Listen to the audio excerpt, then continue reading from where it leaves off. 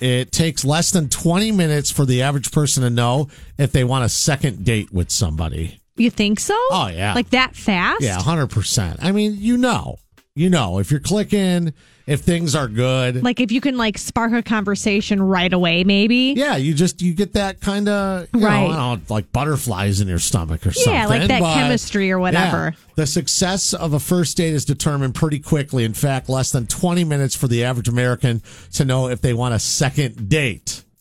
Interesting. Okay, so you need to go out on some dates, I think, and let's test this theory. The 20-minute? Oh, yes. Remember when speed dating was a thing? Yeah, like you didn't do that, right? The speed dating? No, I was married when that was happening. So that okay. Hey, honey. That would have been bad. I'll be back. Where are you going? Speed dating. What? No, because that was the thing where you would go and you would sit with people, and now the version of speed dating is you're swiping all the time on stuff and just it's within 20 milliseconds whether or not you want to hang out with someone. Well, right, yeah. When it comes to the date itself, physical appearance is important to less than half of people. Greater value is placed on the manners of the other person, their personality, and conversational skills. Thank God. Thank God. Thank God that's the case. You're man. like, when did that change? Yeah. You're like... yeah.